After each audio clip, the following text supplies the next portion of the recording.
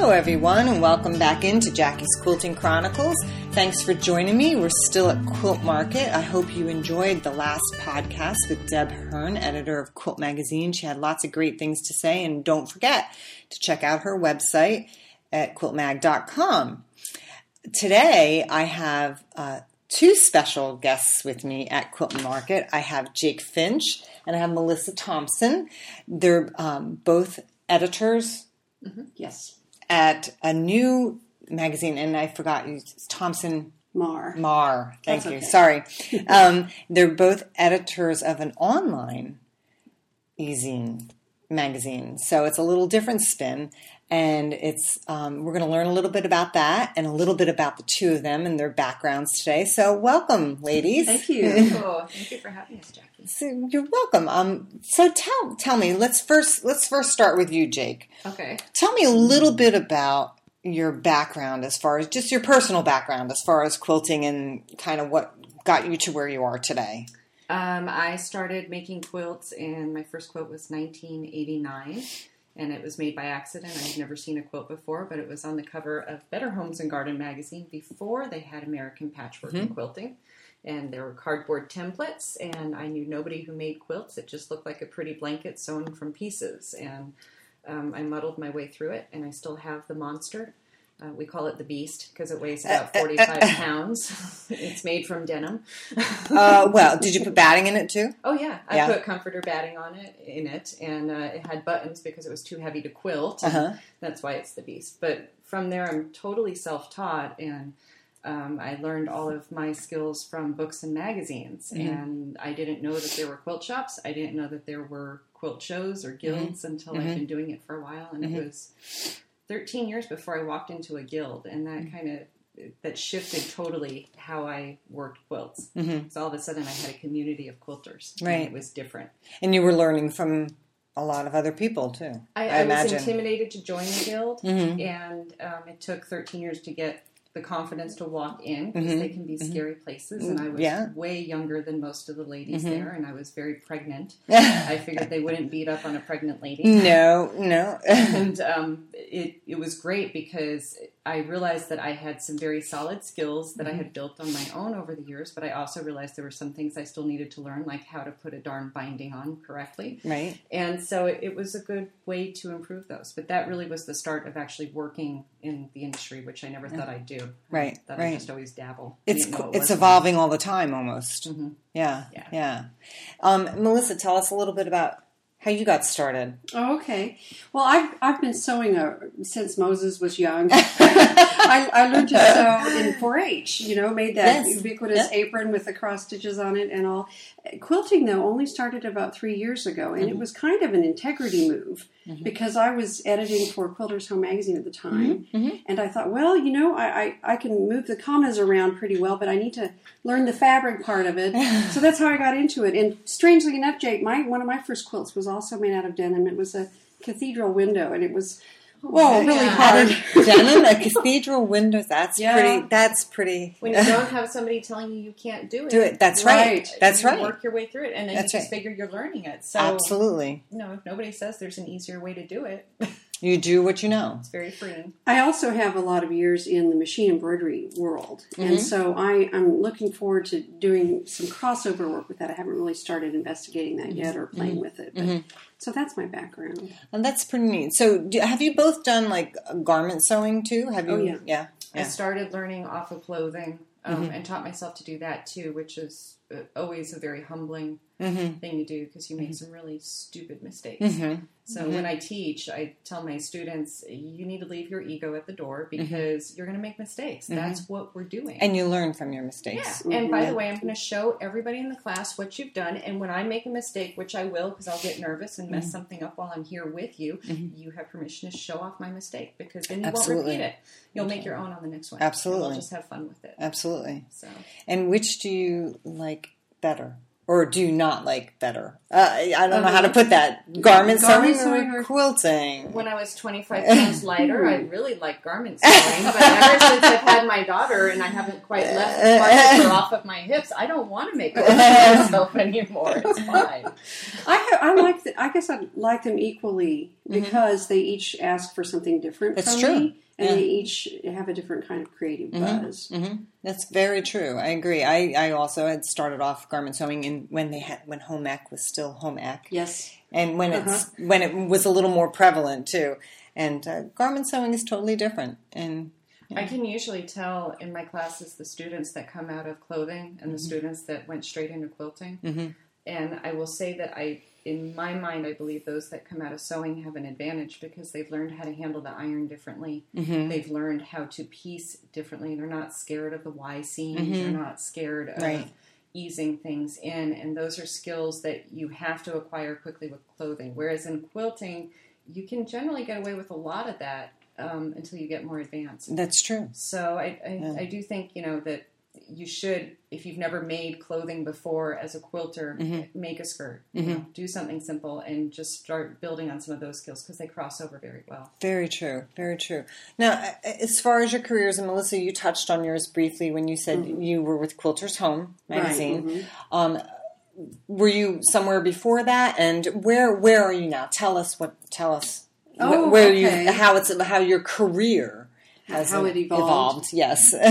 Okay. Well, I was editor of Stitches magazine, and it was the commercial embroidery world for 11 years, and then was freelancing. And actually, that's how I met Jake. We were both on Quilters Home together. Okay. And, of course, that magazine is now defunct, but Jake and I had this vision for the kind of information that the modern and contemporary quilter really thrives on hearing, and that's not only design, but lifestyle, and just how to infuse creativity into the entire lifestyle. Lifestyle. And so we nurtured this through our time on Quilters Home, and there was a detour, and we took it, and that's how Generation Q magazine was born.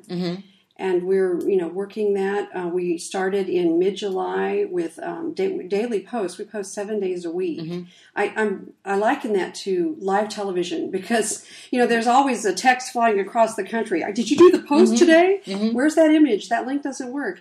And we're really, we've learned a lot, but we've got a great following because it validates what we always knew was there, the thirst for this information, for this community. We both come out of print journalism. We both, came out of newspapers at one point. And, me personally being able to work in quilt magazines, I never thought I'd do something like that, even though those were the publications that I worshipped and read and bought. So the segue coming into it was just wonderful. And, I worked for American Quilter for a while and then went to work for Quilters Home when it was under the former editor. And then when he left, we took it over. We had already been there. And when they shut it down, the presumption was on the part of our publisher that there wasn't a place for a lifestyle magazine geared to quilters. There wasn't enough content. There wasn't enough interest. And we have always said that is not true. You have to market differently to the audience when it's a lifestyle magazine because the content is different. Right. And you have to explain what's different. But once they read it, they get hooked on it because as quilters and sewists and just people who love the cloth and love to create things, we infuse that in every corner of our lives. Right. And one of the things that I've always thought craft magazines lack completely is the link to other parts of the life. We are a whole person. We have many different aspects to what we do. And it's like, taking a family vacation and going to a beautiful old cathedral and seeing quilt patterns in the stained glass. Okay? We see it wherever we go. We get ideas and inspiration wherever we go. Even if it's cooking dinner and we're mixing colors of vegetables and looking at it and going, oh my gosh, that would make an awesome block arrangement. Right. So knowing that and taking joy in it and having fun with it and being entertaining is what we do. And we throw the patterns in because we love the patterns. But we're not all about the patterns. And so we got very frustrated when the assumption was if you don't have enough patterns, then you're not a real magazine for quilters. And we knew different. And that's where, Generation Q came out. Right. Because we're proving that, Can you both kind of explain, well, first, let's do this. What is the website address so that people can go and look at your new online magazine? It's generationqmagazine.com. Okay. All together. Okay. Very simple. And we're on Facebook and we're on Twitter, and there are links from all of those. On the website. Yeah. Okay. So now, if you can collectively kind of give my listeners what it is that Generation Q has in it for us. We are not looking to do a blog. Mm-hmm. Okay? We have a blog format in terms of we can post daily and we've got, photos that go with it, but we produce magazine content. The articles are full-length articles. They could go anywhere from 500 to 2,000 words. Mm-hmm. They've got the photos to go with it. Mm-hmm. And the content is deep. We're journalists. We want to be accurate. We want to be informative, but we also want to entertain. And our voice can be snarky at times. It can be, you know what? And we take pride in that. We want to have fun. This is supposed to be enjoyable. I think you do. Yeah. And we try to never be mean, and I hope we never are. But, we like to poke fun of ourselves. Quilters are really neurotic people. I'm the first in line for that title, so I get it. What way are we neurotic? No. Because all we do is think about fabric. Yes. We don't see our families. But there's nothing wrong with that, is there? No. But our content, we actually devise an editorial calendar just like we did when we were in print. And with the editorial calendar, we have a range that comes up on a regular basis. We have product reviews. We have book reviews. We have, and I should say media reviews, because we acknowledge that it's not just books anymore. It's DVDs, it's apps, it's all sorts of ways that we're receiving our information in media, and it's not limited to a piece of paper anymore. We do full-length features. We feature our quilt celebrities because we're nosy too. We want to know, what kind of shoes they like wearing. We already know what kind of fabric they design. I don't need to know about that. I just need to know what, they eat, where they go on vacation. We also like doing what we call the feel-good or the heartstring pieces. There are so many quilters that do so many good things in big ways and small ways. And, we want to take those efforts and highlight them. You had a fabulous post today, actually. Like you said, you post every day. Oh, the ergonomics piece. Yes, right. The ergonomics piece, which I thought was thank you. Fabulous. I thought that was great because, and I think it applies really well to quilters because from my perspective, I know I'm going away on a quilt retreat in 2 weeks. Mm-hmm. And when I go on a quilt retreat, I usually go for a while. It's like about 6 days. Mm-hmm. And sitting for any extensive period, which we will be doing at a sewing machine, doing the same thing with your neck and your body and everything in the same position, you really do need to move and to exercise and to get your body. And I think it was a perfect example of what you're... We want people to have fun. We want to feed their insatiable curiosity for new design and new inspiration. But we also want to guide them, enlarge their world as quilters. Look at organics, for example, and talk about the social responsibility there. We're beginning to investigate that, looking at copyrights, which people will be seeing coming from us soon. And then, of course, the physical aspects of quilting, not something that we've talked about before. So that's what we want to enlarge their world as well. Will you be looking at one of the things that we talked about before we started the podcast? We were talking about design, what you're looking for, and like as far as your magazine, your online magazine, when you're here at market. What kind of information are you specifically gathering so that you can relay that out to all your readers? Oh. What are you looking for? What is it that you're... We are looking for overall trends. And first, let me say that we specifically target the modern and contemporary quilter. And that quilter may or may not be the same, but that quilter definitely is comfortable online, is comfortable with the modern technology. Or at least willing to learn, and that's an important point too. Okay. So open-minded. Yeah. Modern is more of a style that's coming out and one that we really enjoy. But our contemporary quilters have been there for a long time, and they tend to view their world on a little more casual basis. They're not as intense. They have eclectic styles. They love doing traditional stuff when it catches them. They love doing modern stuff when it catches them. They just love doing it. So our market is targeted in a really specific direction. And from that, when we're at market, we're looking at things that are going to actually reflect and be enjoyed by that reader. I'm not going to go into a reproduction schoolhouse presentation where they're showing me Civil War prints and how to best use them in traditional applique, because my reader's going to look at that and yawn. It's not his or her style.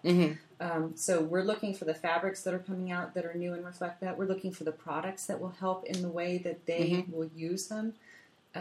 Our reader tends to be on the younger scale, and I'm not talking 20, I'm talking more like 40s would be our average, so there's some below, some above. But when they say the average age of the quilter, the traditional quilter in America is in the 60s, that's quite a bit different.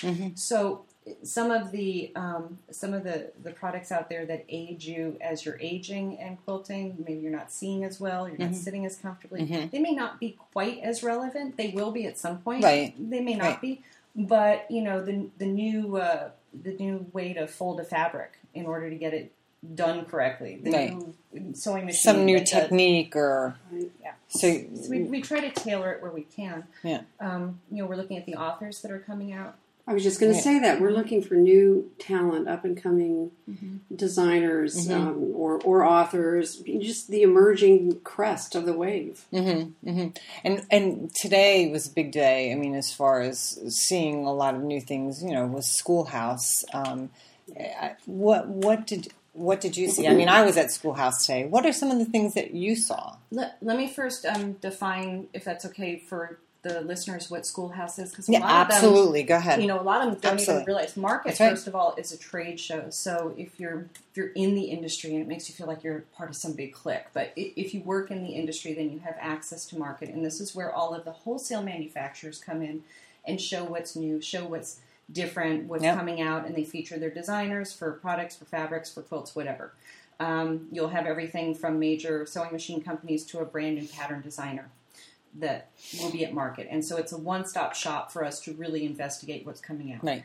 That said, the day before market officially opens, which would be tomorrow, and it'll run Saturday, Sunday, and Monday, the day before is always set aside for Schoolhouse. And Schoolhouse, you have the different manufacturers renting space in their classrooms in the convention center, and they host short seminars, 15 minutes or 30 minutes, and each one of the seminars is designed to sell a product or a technique or something to a shop owner. The main customer at market is the shop owner. So, because the shop owner is going to the consumer, whether it's online or brick and mortar, it's the shop owner. So, for instance, a publishing company would come in and show the books that the shop owner could feature at their shop. A fabric company is going to show a new line and explain why this is different and why this is important. Right. So when we're at market, we're going to look around and see who thinks what is important, who's showing up at the schoolhouses, because sometimes that's as informative as the actual presentation. Sure. What's the audience makeup? Are they looking a little younger? Are they looking interested? Are they leaving halfway through? What are the big name designers that are drawing? Like, for instance, today we went to, I have to credit this to Mary Abreu, because she was so funny and she was so right. I couldn't think of an equivalent to what the Holy Trinity is in quilting. I was trying to think, okay, if you have 4 people, it's not a trinity, so is there an equivalent term for that? And Mary goes, how about the Fab Fabric 4? And I went, oh, I like that. Can I steal it? She said, yeah, take it before I use it. So that's what I put on the Facebook. But the Fab Fabric 4 was Westminster featured Valerie Wells, Tula Pink, Anna Maria Horner, and Amy Butler. And it's like, yep, there you go. Those are their superstars. Yes, I know. All together. And that was pretty cool. So we were there, and that room was pretty full. Pretty full. It was probably a double room, right? Yeah. So. And they were telling people about deepening the use of non-traditional substrates, such as the laminates, the corduroys, the velveteens. The walls. Not foils. Walls. I know. I got that. drove me crazy. But you're right, and I've seen that all over the laminates, especially the vinyl laminates. They are they're wonderful because before they used to, when they were coming out, they used to be very stiff. Now they're nice and they're supple, and you can make wonderful things with them. They're gorgeous. Yes, they really are. And Westminster's doing a great job with them, too. Yeah, and there are a lot of other manufacturers. I mean, Riley Blake had an incredible arrangement of laminates at Spring Market. We haven't seen what they've got for this one, but it was really cute what they had. Right. And, a lot of them Michael Miller started coming out with laminates, and so is Kaufman, I believe. Yep. So. I'll comment on another trend I saw today, which I guess the author who talked about it, I believe her name is Carolyn Forster. If I'm wrong about that, I can double check. Anyway, she has a new book called Utility Quilting. Landauer, I believe, is her publisher. And it's all about the big stitch. And I was telling Jake earlier that this is where I see the intersection of the modern interest in embroidery meeting the very time-honored tradition of hand quilting.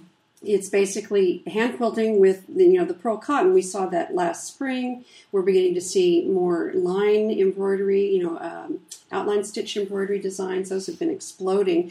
But it was the whole idea of this being your utility quilting stitch as well. And it's really the first time that the modern influence has been getting to the last stronghold of traditional quilting. And I thought that was interesting. Right. And I see lots of possibilities, lots of fun there that people can have. Right. Right. Do you see, when I look around at market, I see things, and you probably see different things than I see, as so does the next person, the next person, the next person. Do you see a lot of younger people coming to market? I saw it today.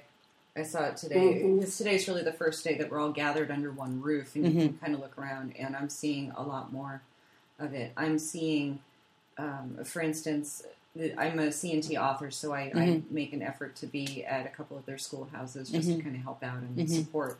And they have the Stash line of books, and the Stash books came directly out of the modern quilters. Yes. It was their answer to how to meet the new demands of this growing market, which are fairly unique. That they're not sewing just quilts; they're making lots of different things, and they have a very specific design sensibility. And a lot of them have a different life station. Many of them are young moms or just, starting out with a new husband and a new home. And so they do a lot of home deck. They do a lot of wearables. So I turn around and I look at the room, and I'm seeing a lot of shop owners who have their daughters with them. Okay? I'm seeing multi-generations in the back of the room. I'm seeing multi-generations up on the dais. Valerie and Jean Wells we're used to seeing at this point. But think about it. That's a mother and daughter team that's very successful. We were at a Sweetwater presentation. That's a mom with two daughters. It's a lot of family businesses that are growing out of what used to just be mom. Right. And I think that's really neat. That, to me, is how you're handing it down. Because I know that in California, where I live, we're having a lot of shops closing, and not because they're not making it, but because the owners are retiring. Oh, right. You have nobody to pass that shop on to that's interested. That's something that I've wondered about, because I do see a lot of that happening. The brick and mortar shops going by the wayside, and you wonder, is it the economy? Is it, just an older generation? I think it's both. I think you're seeing both of it, and I'm seeing a lot open, but they're kind of under the radar because they may not be brick and mortar, or they may be couched as the young lady we met today who opened a sewing lounge. Right. Okay, if you go to look up quilt shops, unless she's very specific to make sure she's listed that way, you're not going to pick up a sewing lounge that features every single quilt designer you've ever known. Yeah. But that's what she's doing. So, as a consumer, we got to search a little harder for what we're looking for, and in return, we get something a little different. Right. Right. It's interesting, the transitions. One of the things, and I get a lot of question about this and email, and and I think everybody's definition tends to be slightly different. But I think there tends to be a common theme. But my question to you both is your take on it and your definition of modern quilting. I get a bit. Seriously, I get a lot of emails saying, define modern quilting. What on earth is modern quilting? So Go ahead. Go for it. So you can interrupt me if I get off course or don't stop talking fast enough. Okay. I see modern quilting as two things. I see it as a culture and I see it as a style. Okay. If we're trying to define a style, I think there are some overarching themes within the quilt design that we can pinpoint, but I don't think they're hard and fast, and I don't think it's fair to say this is the only way it can be.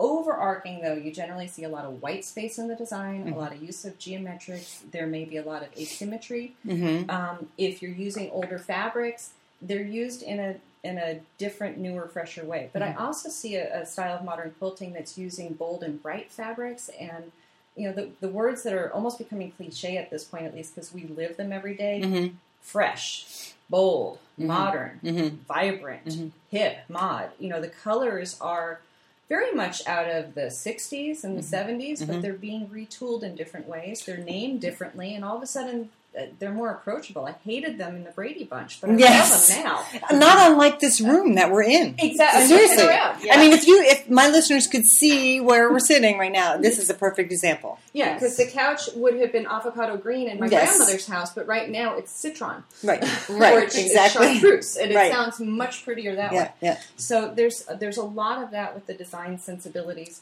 The quilts are generally utilitarian. They're not generally art quilts, but there's a lot of breaking off of that too. I'm seeing stuff that looks much better on a wall than a bed because it's so pretty or it's so different.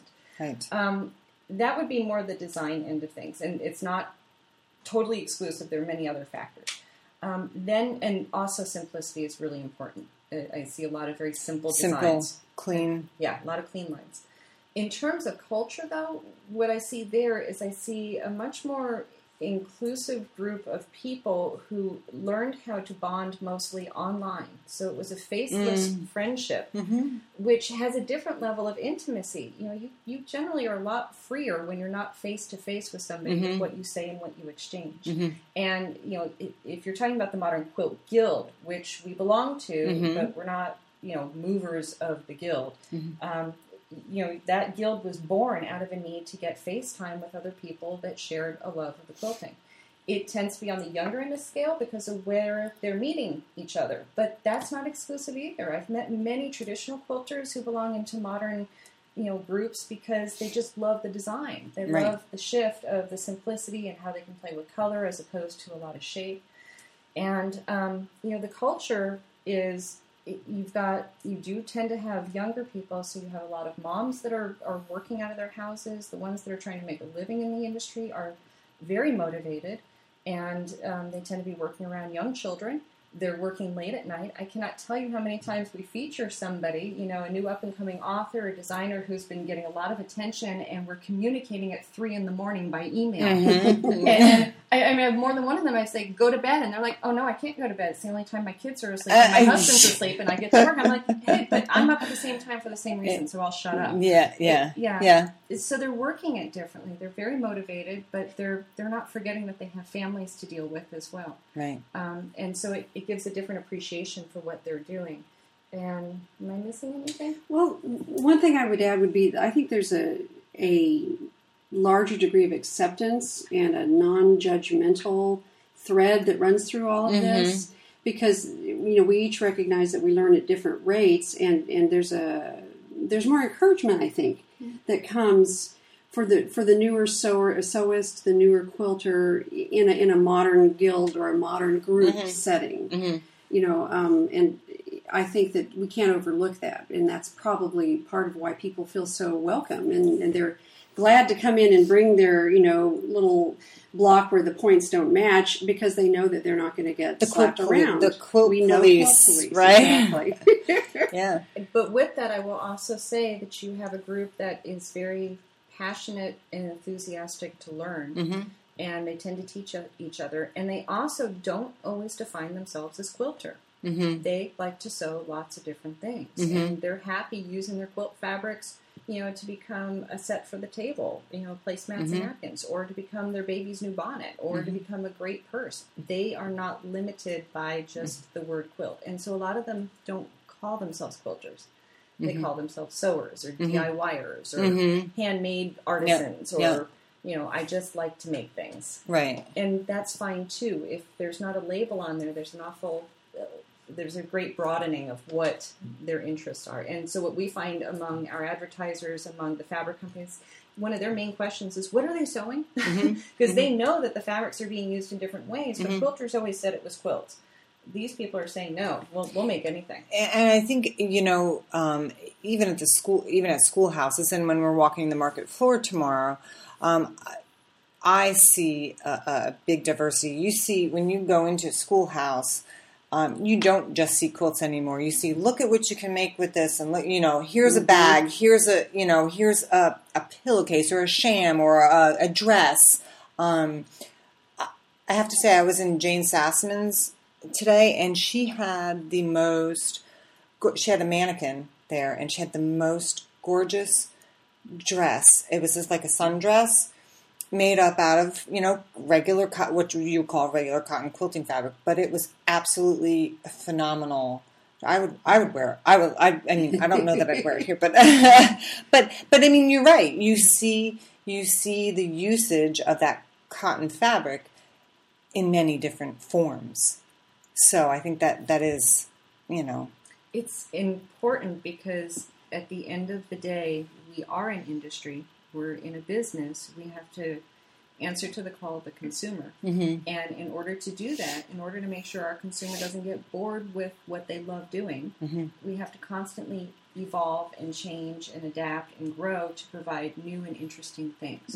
If we're willing to embrace something like a tote bag and sew that and quilt that instead of a standard better wall quilt, that gives us more breathing room to work with our consumer. That's right. And ourselves, because almost everybody I know in this industry is in it because we love doing the same thing. We're as much a participant and consumer as we are in the biz. That's right. That's right. Well, I would add to that we are working to quantify just what are they sewing, what else are they crafting and working in through our Modern Quilter survey. The link to that can be found on our website. We'd like people to go and take the survey. We're running it over a number of weeks.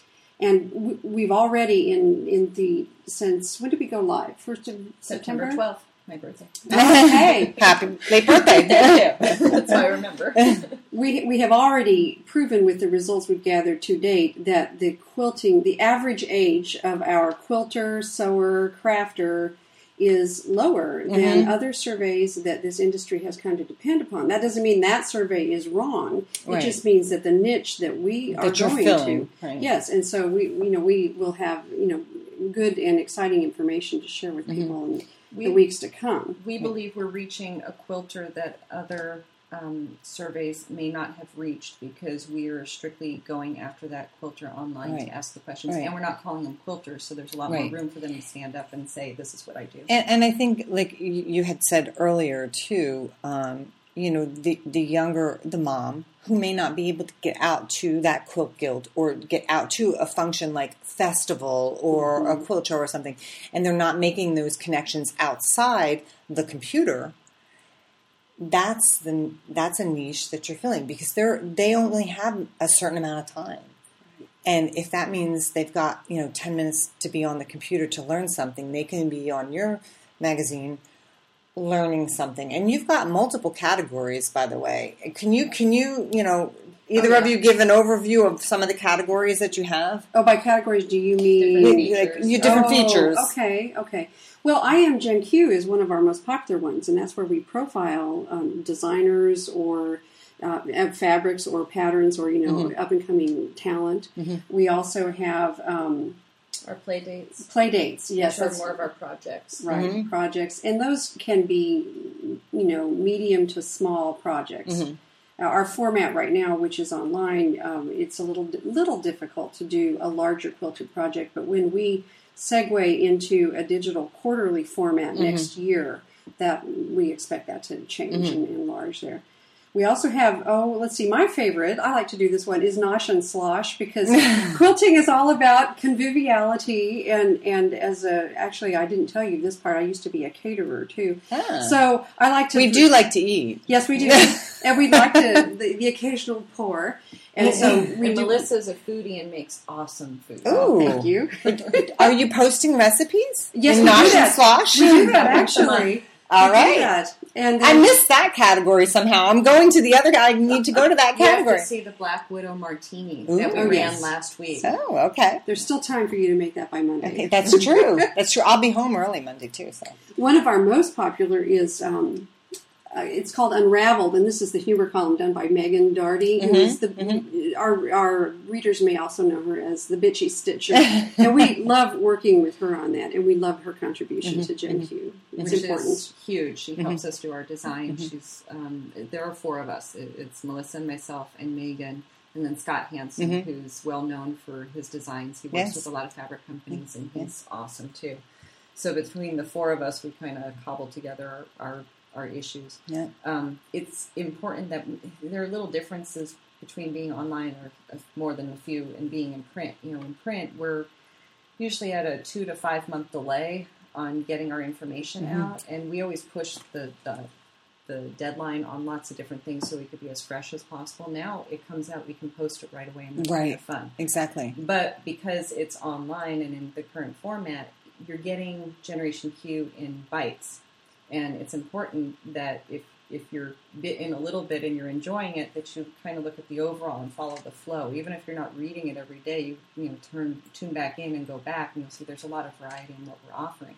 Because we're offering the same type of content we used to do in print, but it's free. Yeah. You can subscribe on an RSS feed. You can subscribe and get email in your inbox every day. Which is fabulous. Yeah. And we want to be in print. That is our ultimate goal. We won't stop doing the website, but we'll transition it. So things that need to be breaking and up to date and fresh can go on the blog. And then our bigger pieces, our bigger tutorial packages, we have a lot of ideas for those. Those can go into print because they'll sit around a lot longer. And because people would appreciate pulling them out or printing them out of the digital version. Yeah. So those are our goals ultimately. Now, if people wanted to get in touch with either of you, what would be the best way to do that?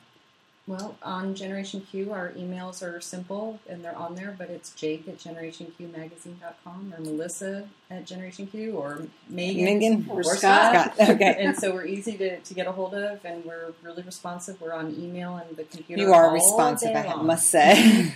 We are always on it. I must say. No, and that's a good thing. So great. So if people, are you open to people sending you an email about an idea or whatever? Oh, we'd love that. We see Generation Q first and foremost as a community, and sometimes the word can be trite, and we don't want it to be trite.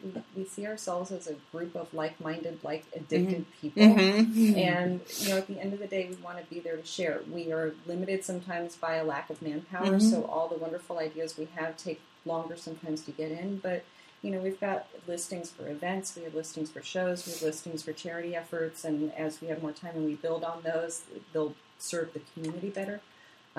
We have a very small budget, so sometimes that's a consideration.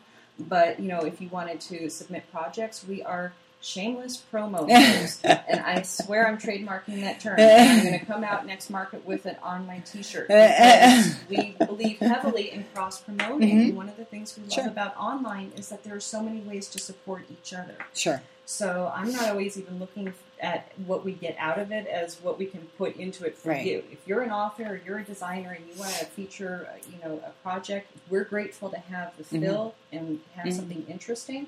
And in return, we're happy to sing praises, tweet it like crazy, Facebook it like crazy, get it out there because we want to see you succeed. If you succeed as a designer, author, whatever, then we're lifted, we're supported, and we have more things to play with. So great. Well, let's repeat your website again before we close here.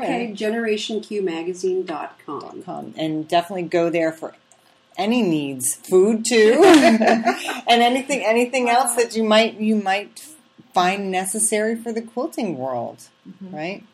Well, thank you both for joining me today. It was really fun, and it's nice to get to know you a little better. And I hope you get some new readers online. Hope so too. Yeah. We want to be around a long time. And Jackie, thank you so much for bringing us in and letting us dabble. You're welcome. Well, thank you, everybody. And if you have any questions, please definitely go to their website. And if you need to get a hold of me, you know how to do that. cvquiltworks.blogspot.com. And until next time, happy quilting, everyone.